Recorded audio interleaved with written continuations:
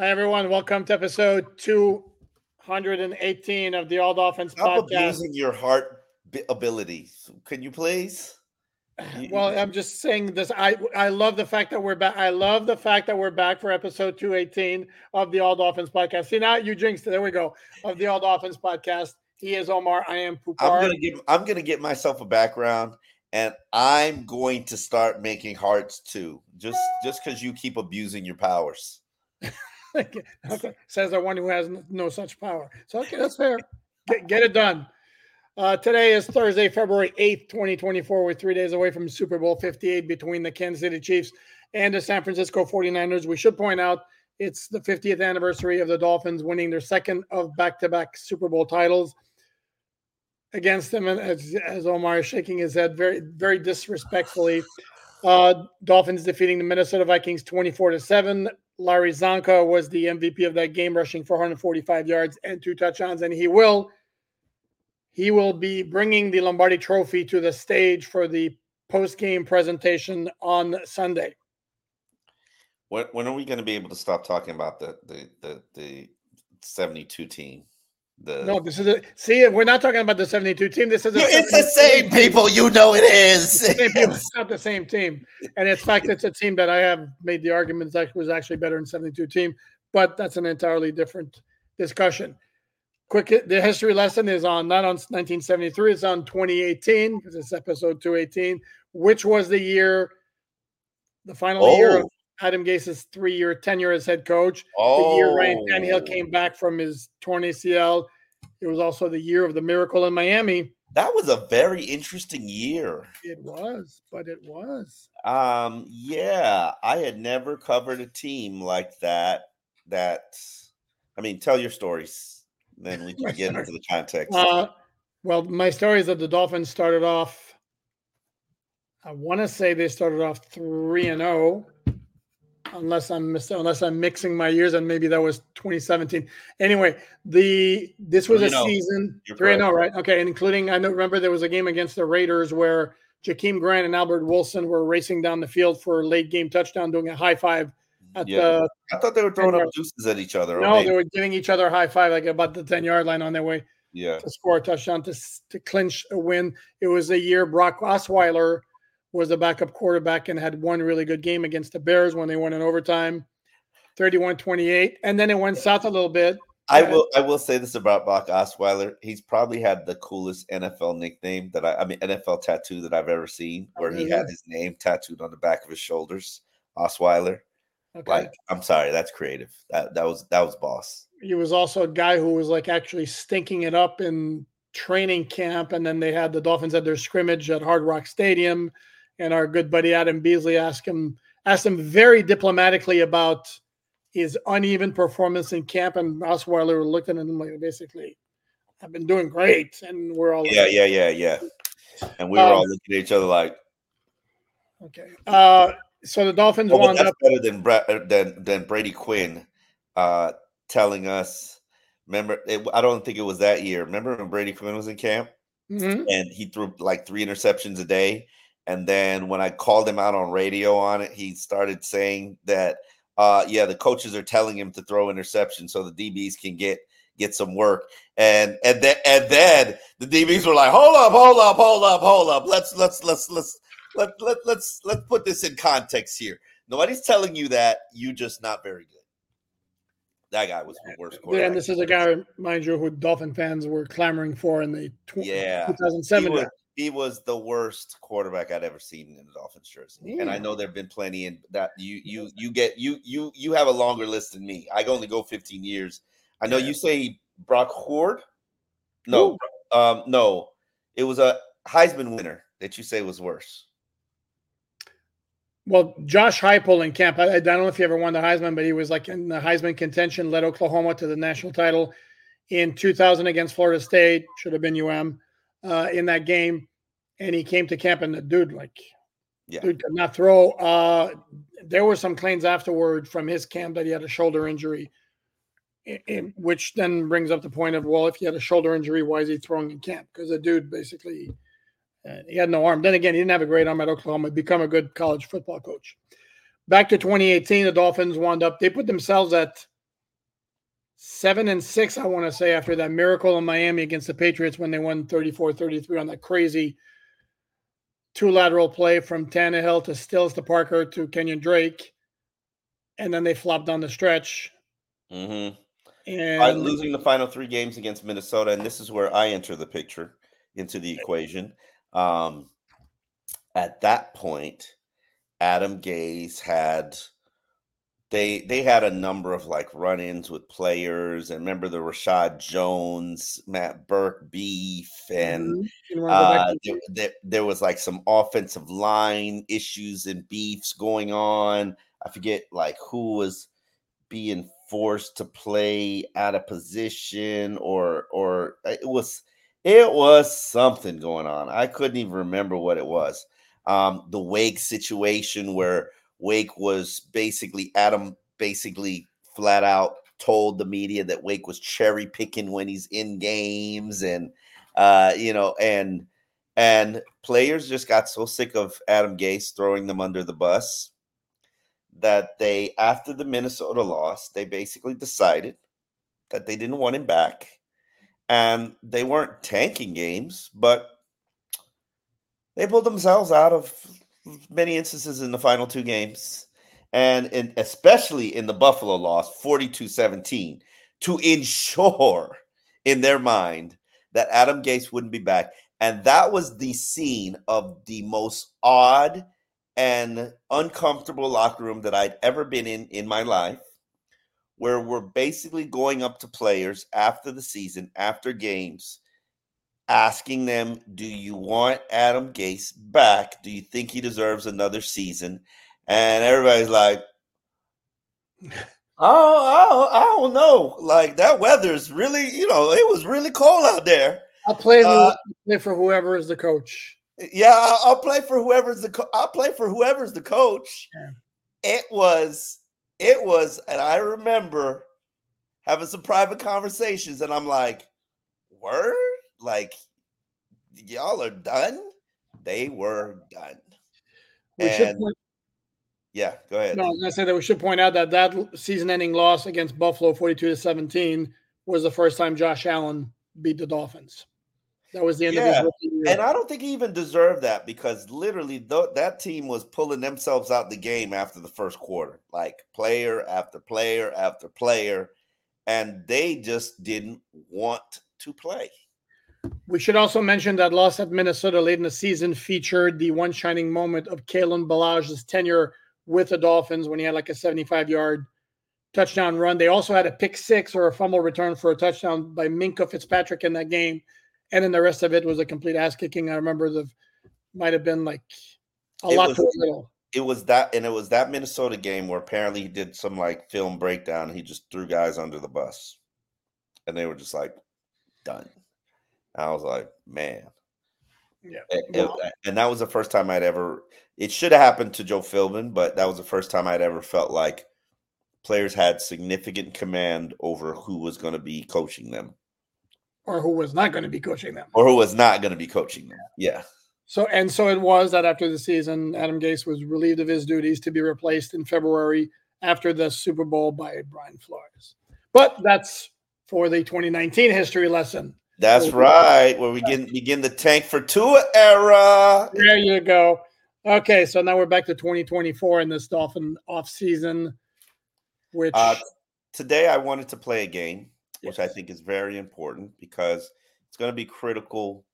The decisions you make this offseason, and mark this down, write it down, remember it.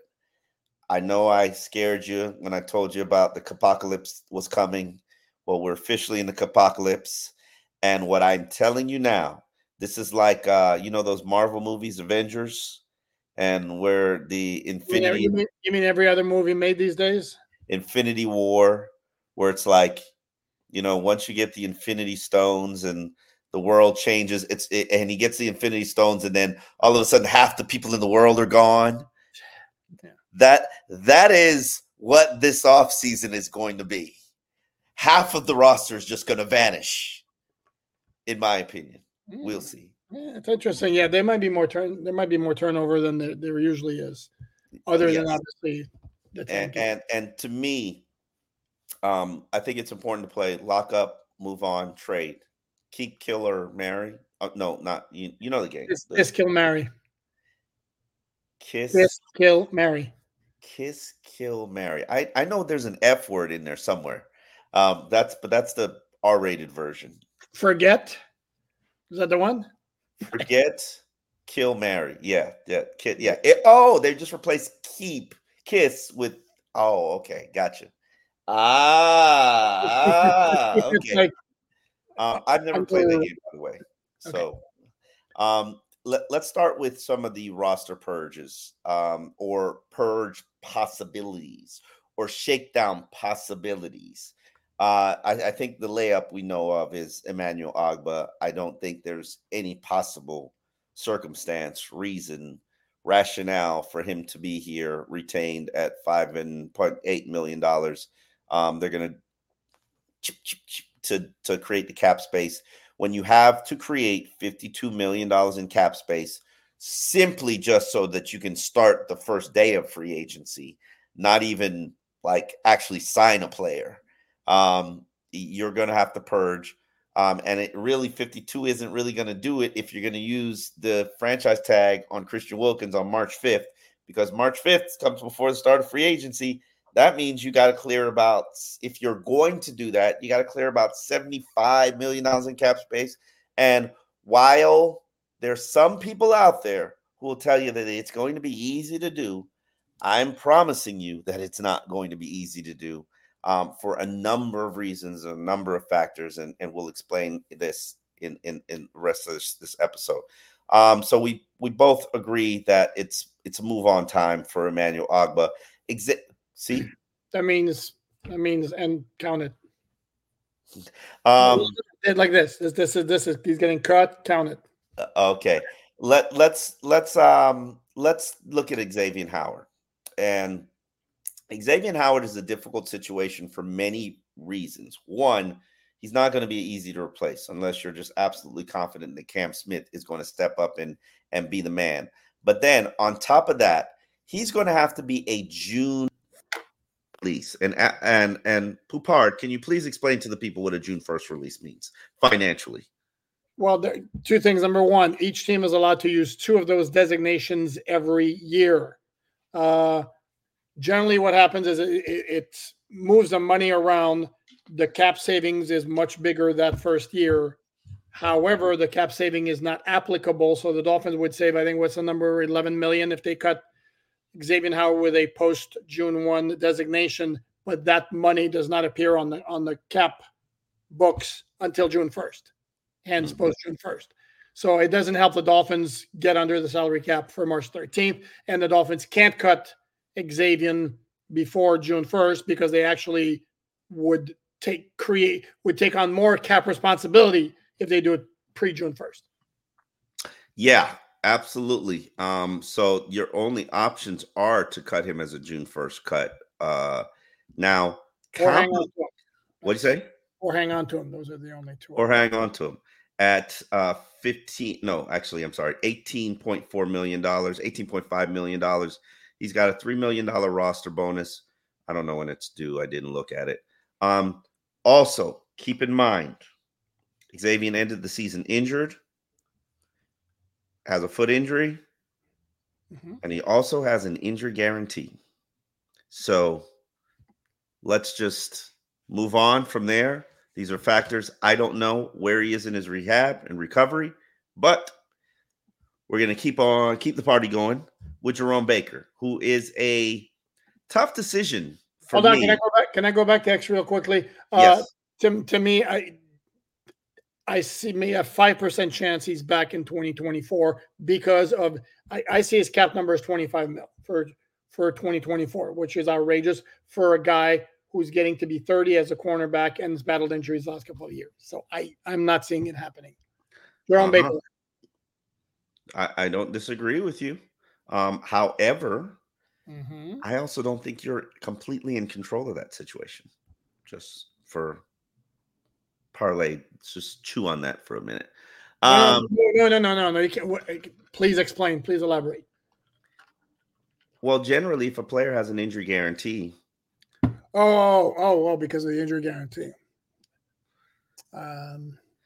So Yeah, there's $4 million of it, which is guaranteed for injury.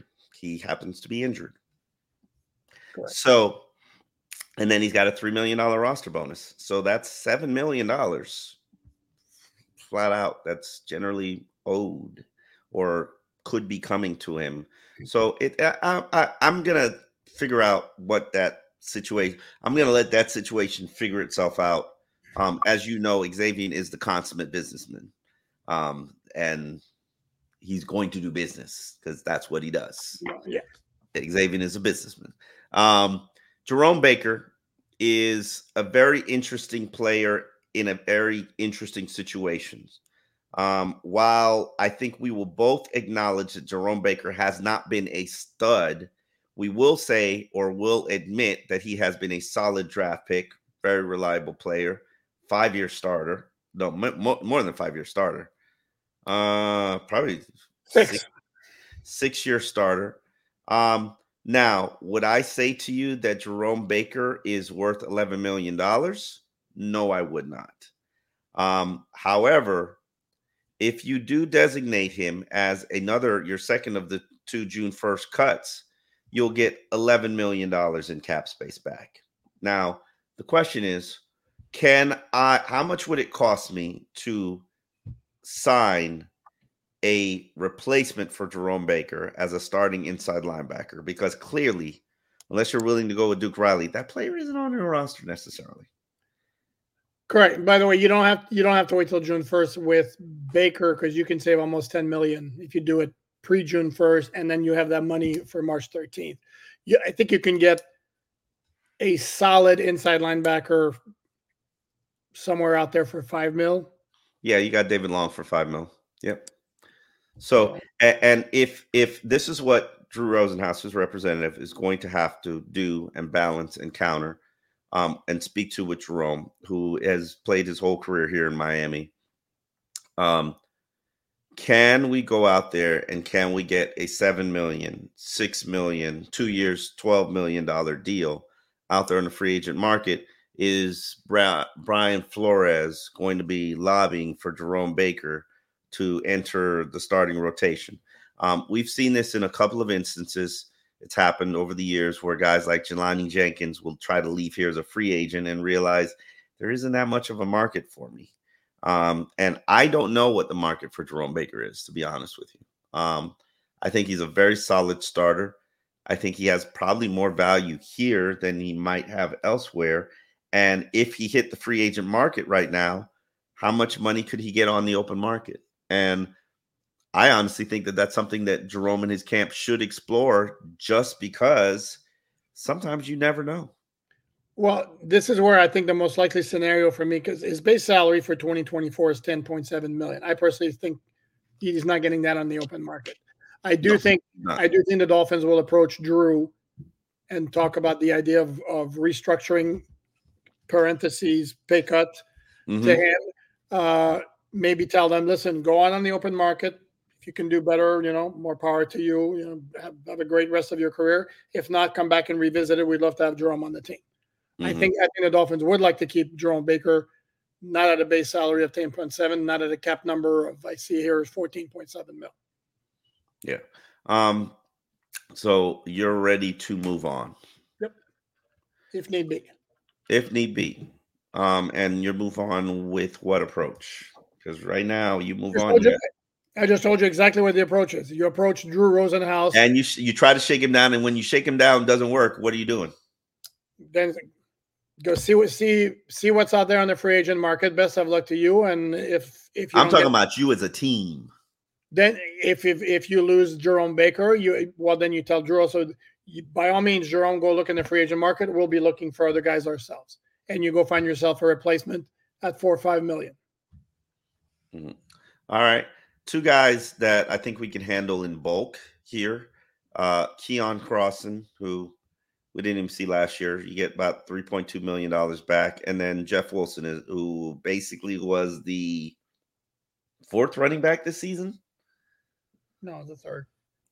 When Savon Ahmed was here. Oh, but Wilson was hurt also. I mean, let's say it was 3.5. Can we agree on that? Here's the thing. The thing with Keon Crossen, and you see him every once in a while on social media, is talking about like his journey, not that specifically, but the fact that I think I saw one post from him the other day where he said he's gone through 5 surgeries. Whoa. Yeah. So 5 surgeries like recently? No, since he got injured. Remember he had like this mystery injury. I think it was the last practice before the final cuts. Yeah, it was a day the cuts were due. Yeah, I mean, I guess he shredded I think it was a knee that he injured. I mean, whatever it was, whatever body part it was, I mean, he messed it up pretty good because he's talking about 5 surgeries. I mean, are the Dolphins on the hook for that in terms of injury guarantees? If not, yeah, that's an easy $3 million you can clear. Yeah. I didn't know he's had that many surgeries. Hopefully he's okay. I feel bad about talking about him getting chopped, but he's gotten chopped up already quite a bit, but yeah, medically speaking, this is the life. This is the business that they're in.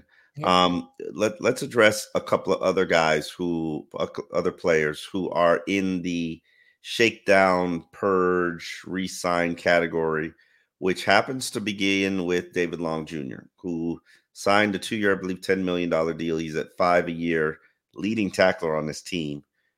Are you comfortable? You locking him up for long term, or are you ready to move on?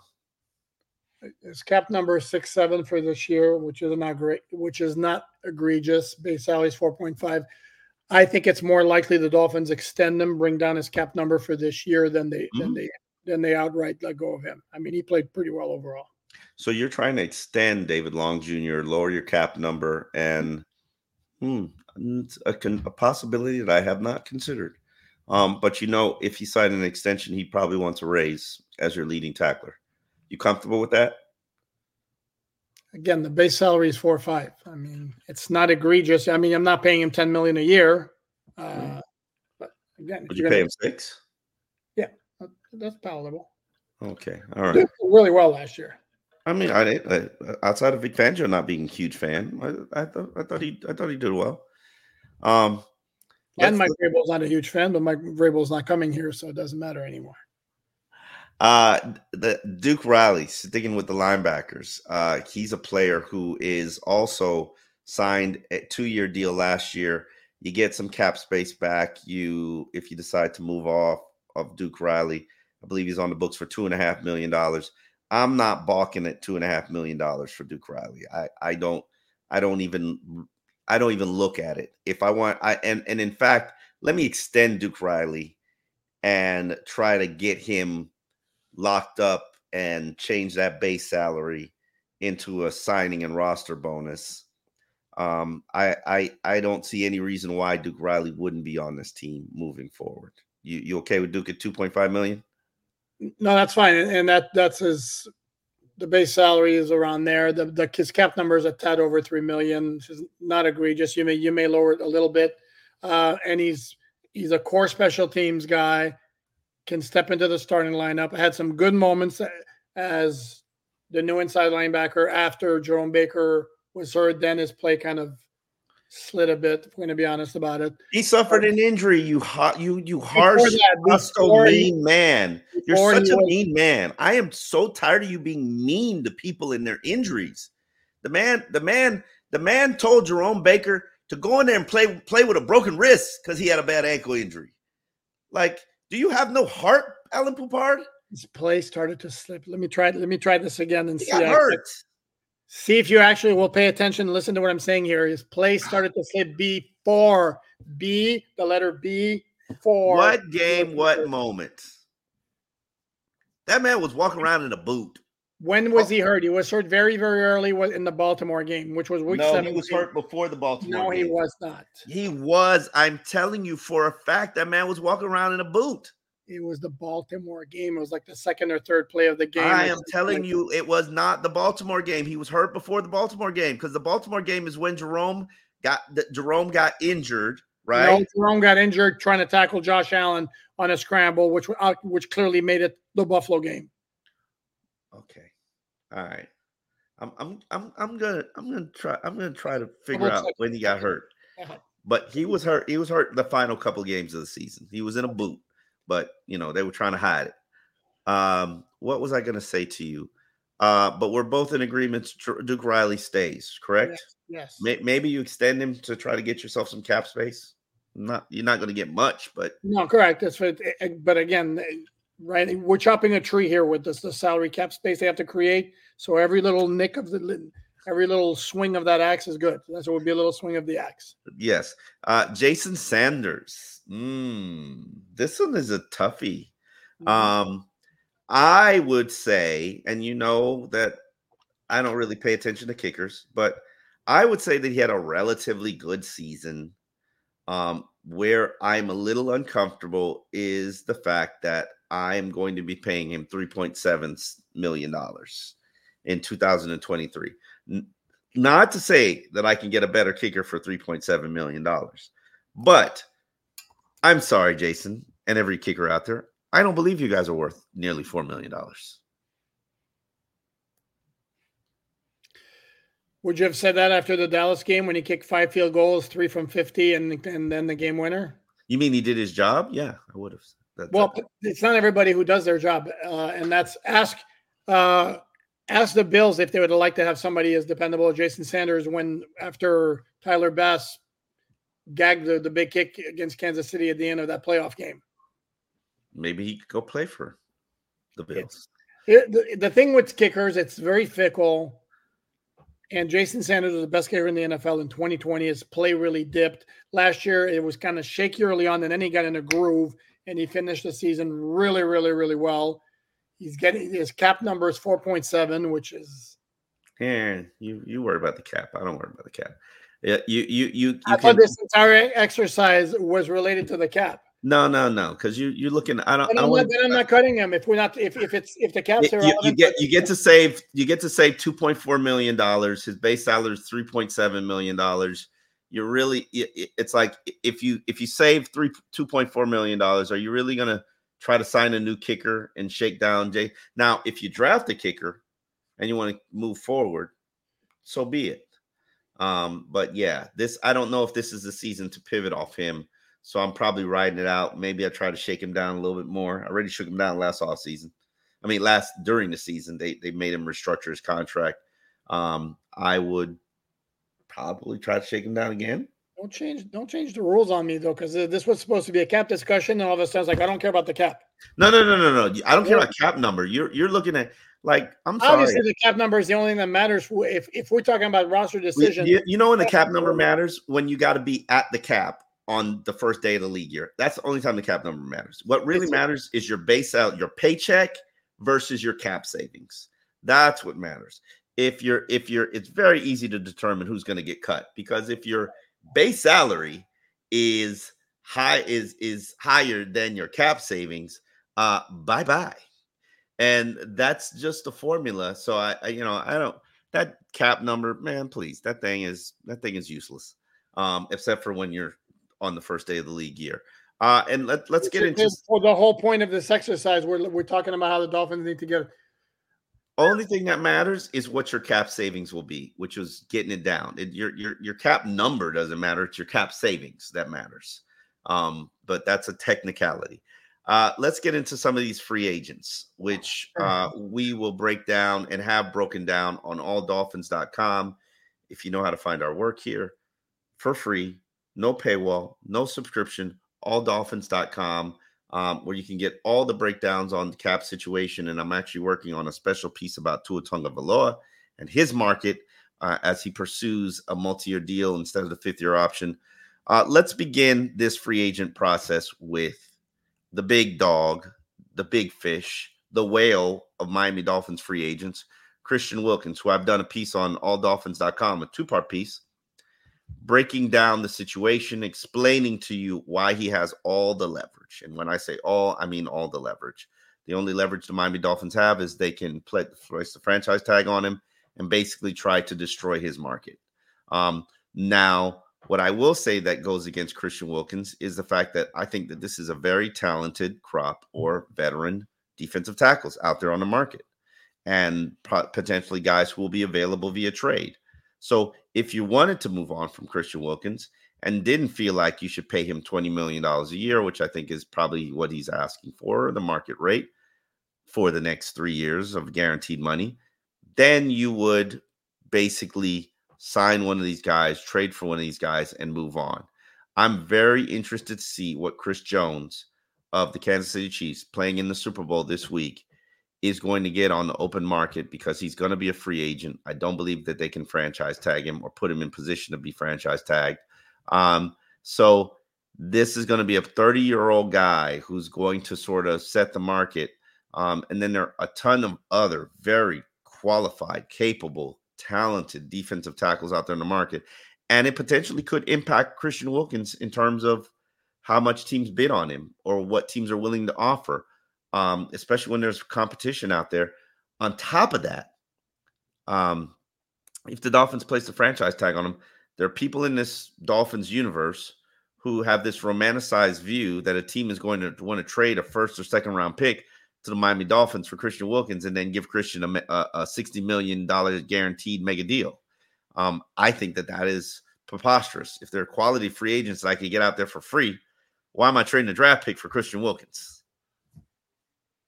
Because I think you overstate the quality, and I'm looking at it right now. You overstate the quality of the free agent market at that particular position, because the names I'm seeing. No, there's not a ton. There's about 5.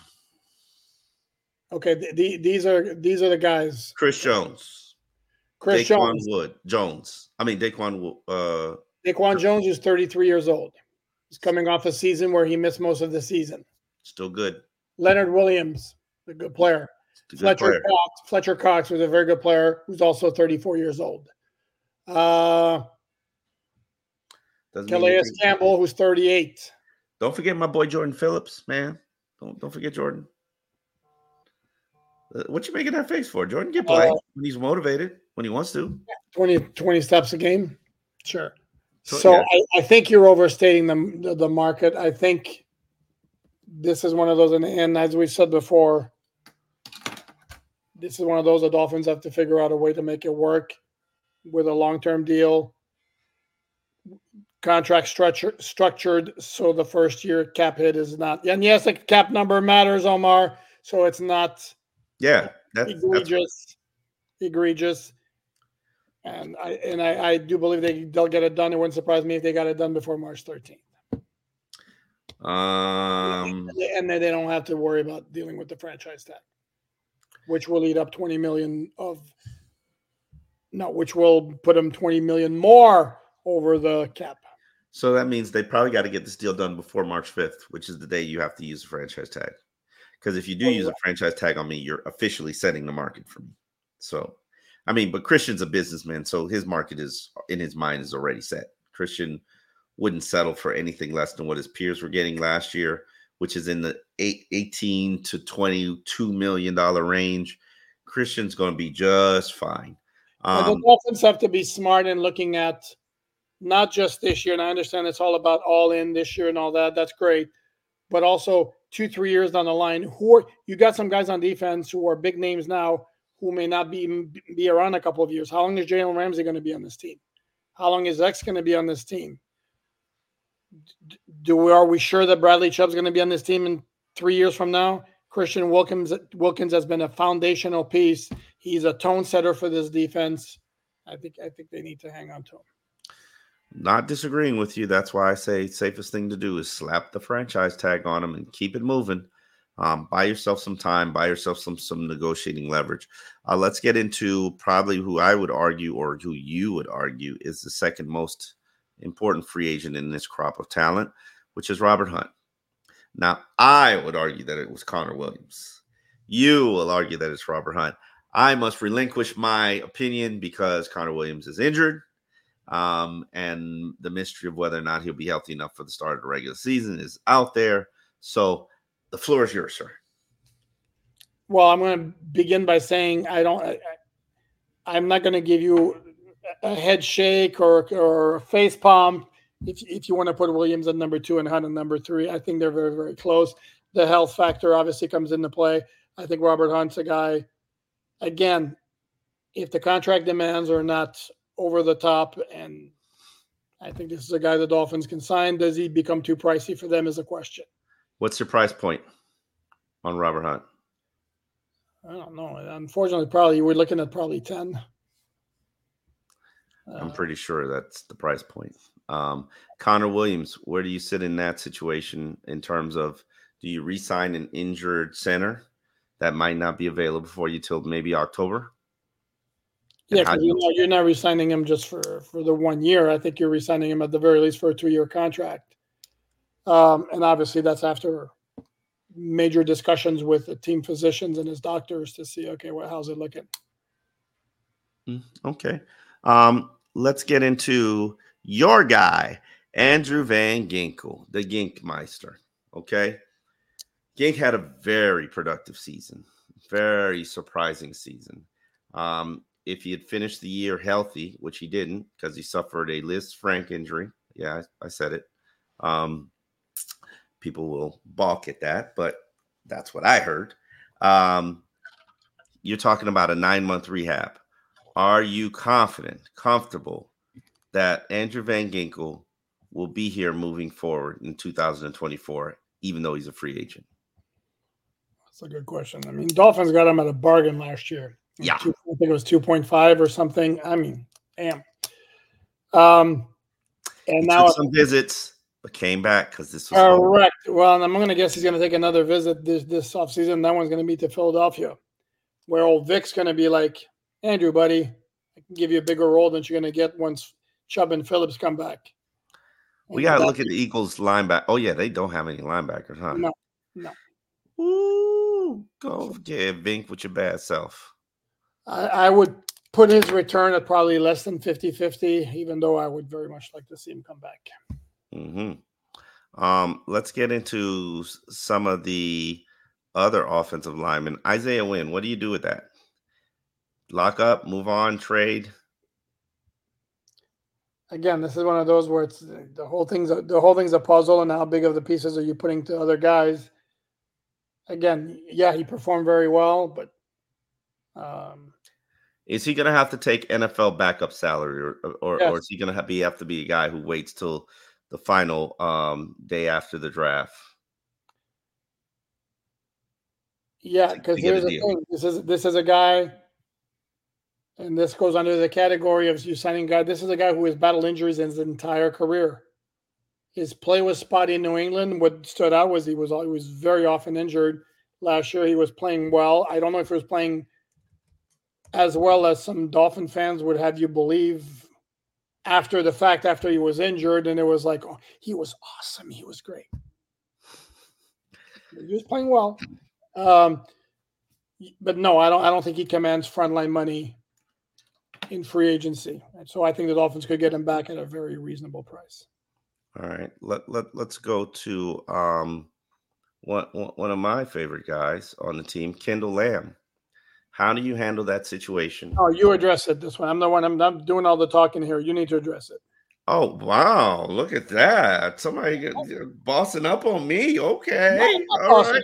This is not the All Poupar podcast. It's the All Dolphins podcast. And I'm the one who's been spitting out opinions on all these free agents. Now it's your turn. Okay.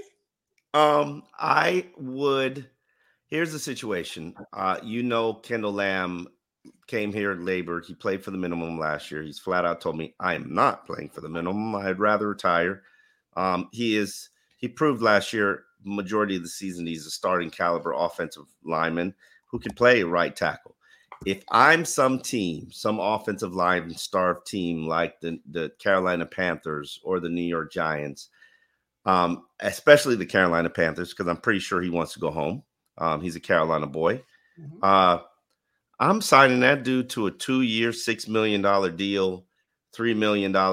If who was the backup that got money from Dan Feeney? If Dan Feeney can get $3 million guaranteed from a team, mm-hmm. There's no way that Kendall Lamb can't or shouldn't get $3 million guaranteed from a team.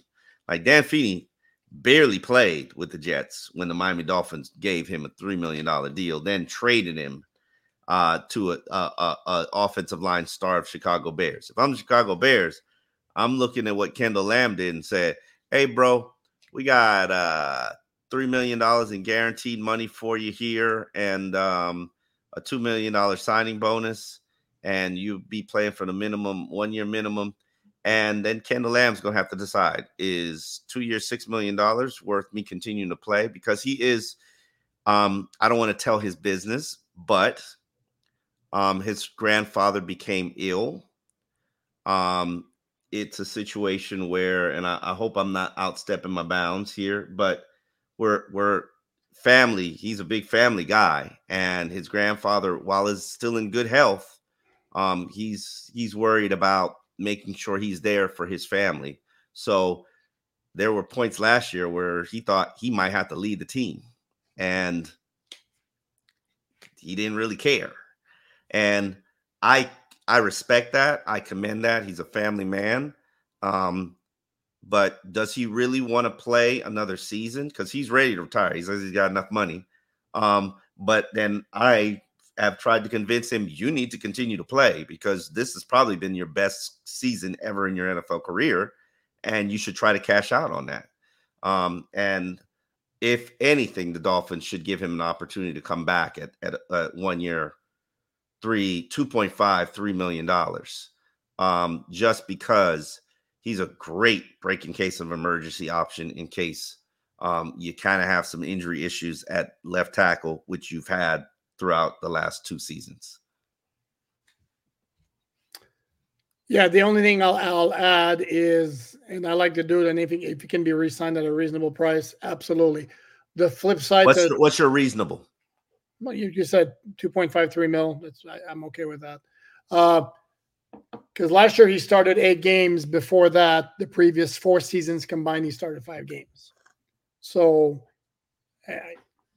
and that's going to limit his market as he tries to shop himself out there. And so that's why I think it's 50-50. He comes back. I don't think he's out the door. He's also, what is he, 31 years old, that neighborhood? Hasn't played a lot of ball, though. He's 31. He's going to be 32 in June. So the mileage is a little low. But we shall see. He's like that old Honda, that old Toyota Camry, that old 2007 Toyota Camry. Toyota's very, very reliable. And here's the thing is, if you don't re-sign him, he winds up going somewhere else. You're going to have to get yourself a dependable backup tackle, somebody that you can trust. And this is a guy who's shown. Keon Smith? You're not riding with Keon Smith? No, sorry. Let's get into before I move on, let me address Robert Jones since we're finishing up the offensive line. Robert Jones and Elijah Campbell are both restricted free agents. To retain them as restricted free agents, it would require the Miami Dolphins tendering them on the start of the league year at $2.8 million. That's $6 million to 2 backups. Considering the Dolphins did not pay Kendall Lamb anything more than the minimum, and Deshaun Elliott barely made $2 million, they're not paying Elijah Campbell and Robert Jones $2.8 million. Plus, that's an additional $6 million that they would have to purge their roster just to retain the restricted free agents. So on top of the Christian Wilkins and the 52 you already have, throw another 6 on there, we're now purging nearly $80 million. So let's calm down a little bit. I think that they will try to re-sign both 1-year deals, depending on what their market is. I don't think there's going to be that much of an issue to retain Robert Jones and Elijah Campbell, especially if they're young guys who don't want to relearn a new offense or defense. So that to me is not too much of a concern. There is also a batch of receivers on this team that are going to be free agents, and let's handle them as a batch. 5, you want to list them? You want to go, or are you done talking? You like that, did you? Cedric Wilson, Braxton Berrios, Robbie Chosen, Chase Claypool, River Craycraft. You're five. You're fivesome. So basically, everybody on your receiving team except for Tyreek Hill, Jalen Waddle, and Eric Uzukama, who you have high hopes for in 2024. How are you handling those receivers and Braxton Berrios, your primary return specialist? Are you locking them up, moving on? There's no trade. No, there's no trade. I think of that bunch because Mike McDaniel clearly has a major affinity for River Craycraft, and he's a good blocker downfield, and he's highly dependable. I think Craycraft will be back. Berrios, I put at 50-50. Is it possible the Dolphins may want a little bit more pizzazz in their return game? It certainly won't matter as much if the NFL does something with the kickoff returns. Again, is that up for the table again? Well, there's been rumblings that it might be addressed, and they might go to the XFL rules where everybody is between the 25 and 15-yard line of the receiving team, or the 20 and the 25. It's a 5-yard gap, and then it's just a kicker and the receiver who are separate, because, I mean, it's become so dull. I mean, it's like you might as well put the ball in the 25. So I put Berrios at 50-50. I'd kind of be surprised if any of the other three were back. I know I got some fans are suggesting, well, if they lose everybody and Claypool comes back, maybe with an offseason of learning and all that, they really could take advantage of his skill set and all that. But yeah. If there's anybody in that unit that I want to come back, it would be Chase Claypool, and it's not based on performance. No, it's based on potential. I mean, based on potential, skill set, the fact that you're a piece that absolutely would complement what you have here on the roster, big physical wide receiver. But then, I'd have to watch him in training camp because we didn't get to watch all the practices. And to be honest with you, especially after he got that knee scoped, just wasn't good. Just was not good. Nope. And Cedric Wilson, you waving bye-bye? Well, it's not a matter of waving him. They redid his contract to put him on the market this offseason. So probably will go down in history as one of the worst career signings in free agency. Just my opinion. Mm-hmm. He did have a productive second half of the season, but let's not pretend like he wasn't signed to be a starter 2 years ago. He wasn't, but this was before they had the opportunity to trade for Tyreek Hill. And whatever. Tough titty said the kitty.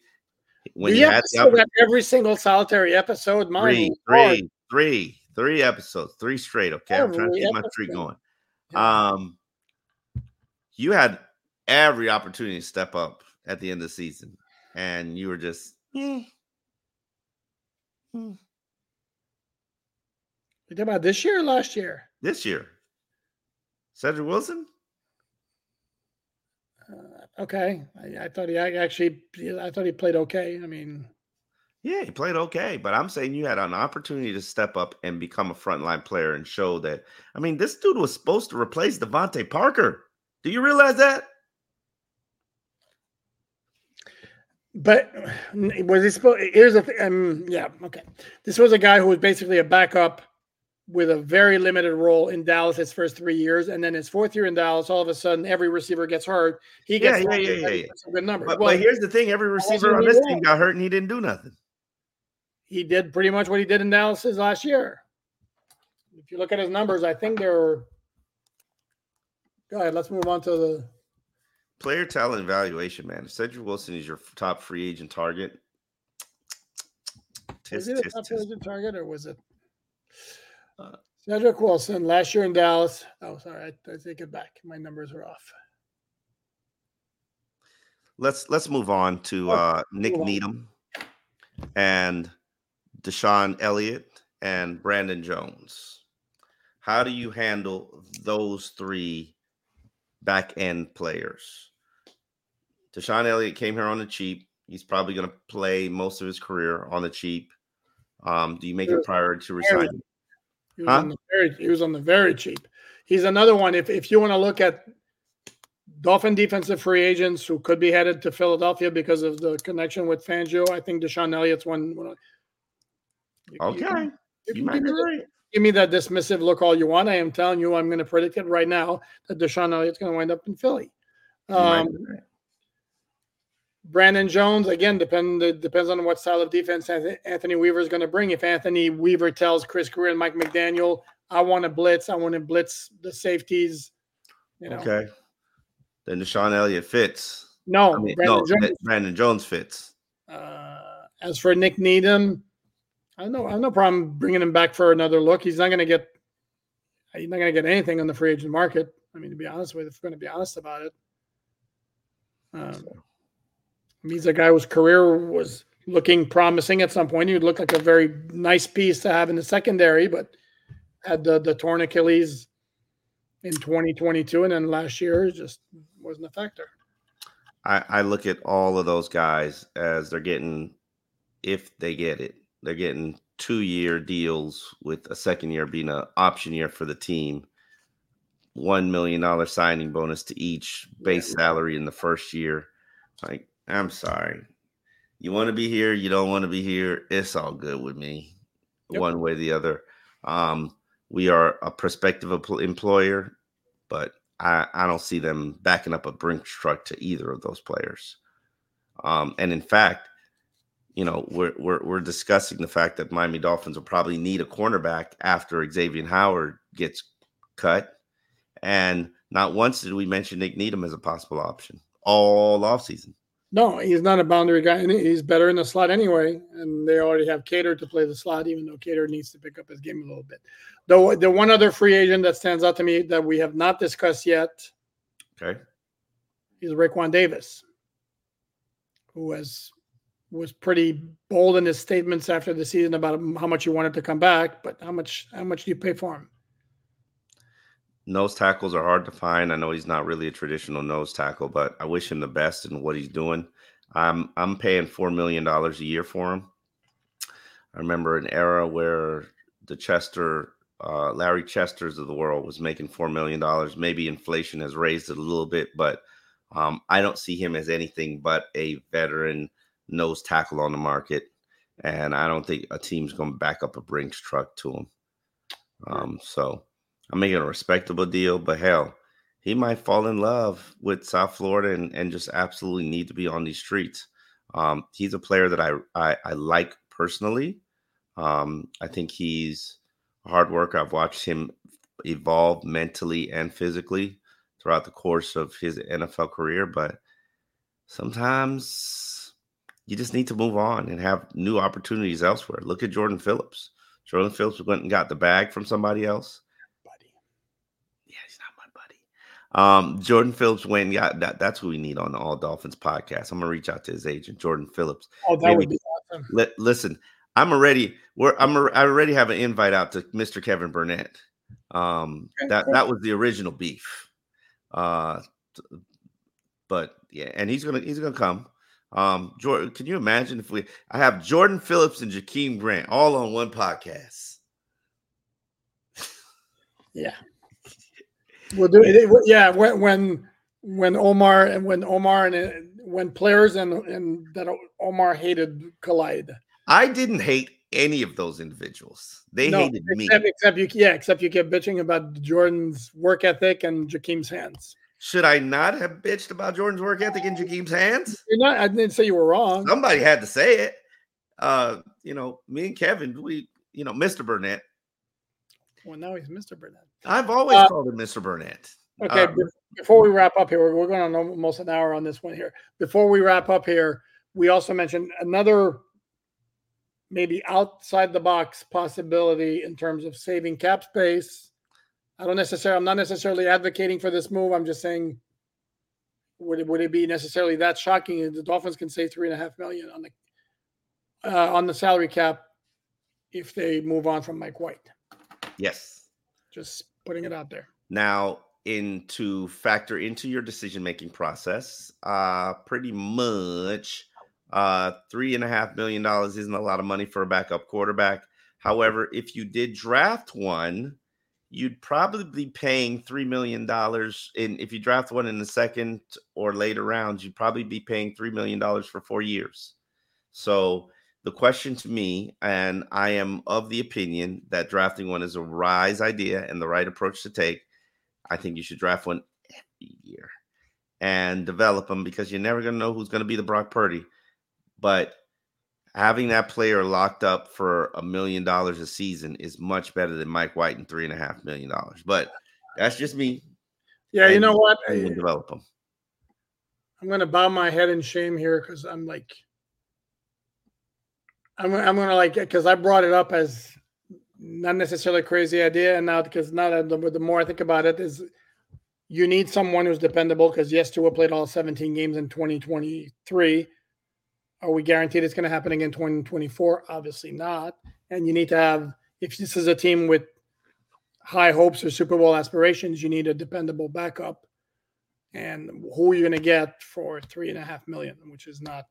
And the question now is, you have to ask yourself, is we didn't see nearly enough of Mike White, and every time he came into a game was mop-up duty. So, and I'm curious to see where his growth is in the second year in this offense, because that's where you generally see quarterbacks take that next step in their game and elevate their play. Now, speaking of elevated play, you got alldolphins.com for all your coverage right there. Type it into your browser. It will show up. You get access to all the story, every single story, without clicking or hitting a play wall or subscribing monthly. We're there. That's how we hustle and make money, by you reading it. So hopefully you click on it, because the clicks are what leads to the money. And you know how to find All Dolphins podcasts on every platform that you can stream audio podcasts, primarily on YouTube. And we appreciate you, each and every single one of you guys, for watching, because that's what keeps our algorithm up. And if you ain't hot on these algorithm streets, you're not making the money. And right now, we're not hot. All right. Well, thank you for watching. We will see you tomorrow for a live. Yes, probably 5 p.m. that neighborhood. No, I got my son's birthday is Valentine's Day, and me and his mom are taking him out to dinner early, because we generally try to avoid the Valentine's Day crowd. So at the latest 4:00, because I got to head to Doral, and you know that Doral traffic. Then maybe we'll go noon. Stay tuned. Please stay up on Twitter, X. We'll announce it, but always looking forward to talking to you guys. That will be our wrap up and predictions for the Super Bowl. On that note, we are out. We hope you enjoyed this podcast. It's not a podcast you got to listen to on Thursday. You can actually save it and listen to it whenever you want, because nobody's going to break down your Dolphins purges, roster restructures, and free agents like the All Dolphins podcast.